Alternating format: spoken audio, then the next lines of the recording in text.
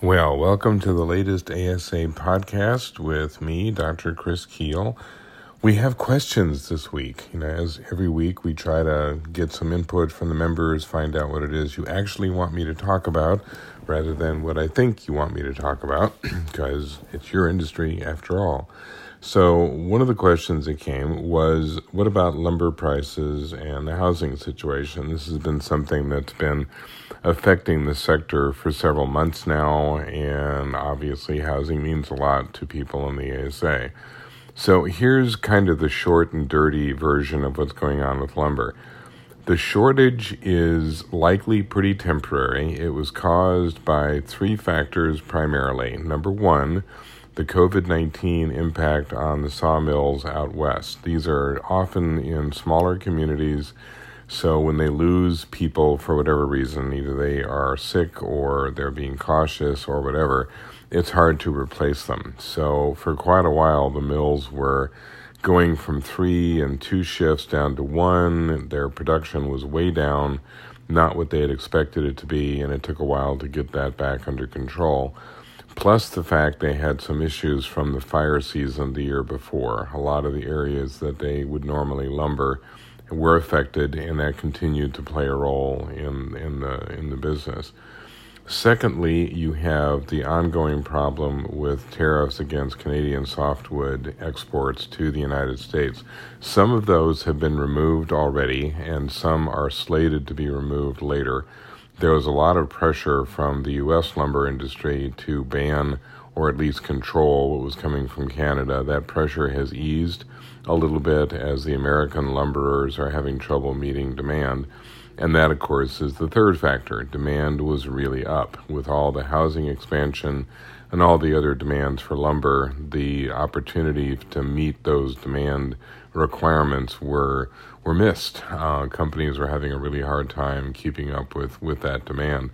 Because not only was it new housing construction, but if you look at the data coming from the home improvement stores and from the kind of the remodeling industry, all those that also use lumber, they all were seeing a tremendous increase in demand. And that was one of the things that under normal circumstances would have tested the producers. But when they're already dealing with shortages of labor and all the other factors that have been playing a role, that just added to the rolling problem.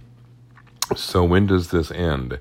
It's already starting to ease. You're already starting to see more lumber coming into the system. You're starting to see prices ease off in certain parts of the country. The guess is that this is probably going to last as a concern through most of the summer, simply because this is peak construction season, and you're going to have fairly robust demand around the country for everything from new construction to remodeling and repair. It begins to ease, obviously, as some of that construction slows. So as the weather turns and construction begins to kind of go into its hibernation period, then the prices will go down at the same time. Housing market in general is expected to continue to grow this year.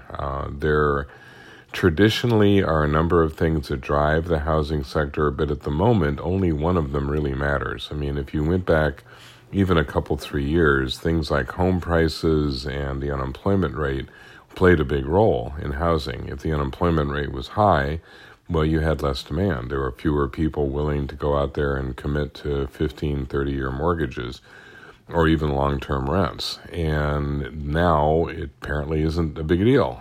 The people who would be in the home buying category have not been as affected by the layoffs as those who are more in the rental category. Most of the job losses were in the low-paid service sector, leisure and hospitality and food service and that kind of thing. They're not home owners as a rule. They're not home buyers as a rule. They're generally renters. So you've had more of a crisis on the rental side than you've had on the housing side. The demand for homes has continued to be high. It is still predicted that about 15% of the houses or the communities in the United States are suffering severe housing shortages. You've got about another 50% that are seeing minor housing shortages. most of the housing shortages are showing up in the fast-growing cities. Some of that has changed. You've seen a little bit less demand in some of the really fast-growing towns like the Austins and the Nashvilles and the like, but now you're getting growth in the exurban areas, places that are outside the big urban areas, outside Chicago and New York and LA. So the prediction is that the housing market will continue to boom and will continue to boom well into 2022, not only on the single-family side, but also on the multifamily side. Most of the kind of the factors that matter most as far as housing continue to be solid. Millennials are still buying homes. They were a little bit late to get into the game, but now that they are, they're being fairly aggressive about it. You're still seeing people in the boomer generation switching. They're buying smaller homes, moving out of some of the larger properties that they had. Multifamily is being a little bit less robust simply because you're getting millennials moving out of multifamily into the single family. Rural development is speeding up.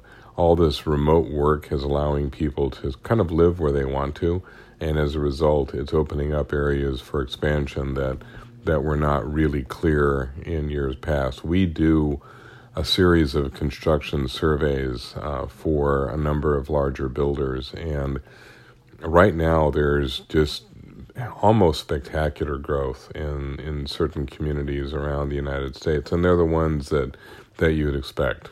Communities in the Southwest, quite a few in the Southeast, kind of where the population is shifting. A little less activity in the Northeast and the Northwest. But for the time being, housing is doing quite well. Mortgages are the key. If the mortgage rates start to go up significantly, that may end, but there's no immediate concern about Fed raising rates. The bond market is getting a little bit dicey. Bond yields are going up, but not to the point that it's really affected mortgage rates. It's hard to know what the break point is with mortgage rates. If they get up to 4.5%, 5%, that's still considered low enough to keep the market robust. But it gets a little dicey when you get up around 5.5%, 6%. Is that enough to talk some of the first-time homeowners out of the market? It won't have much of an impact on the high-end homes. The high-end buyers don't really care about mortgages that much. They're much more reactive to the market. And if the market is still strong and they're still making money off the market, well, they put it into real estate and they buy houses with it and they buy bigger houses with it. So for the time being, enjoy the ride. The economy is booming. At some point, we begin to deal with inflation, but not yet. Thanks very much, and we'll do another one of these next week.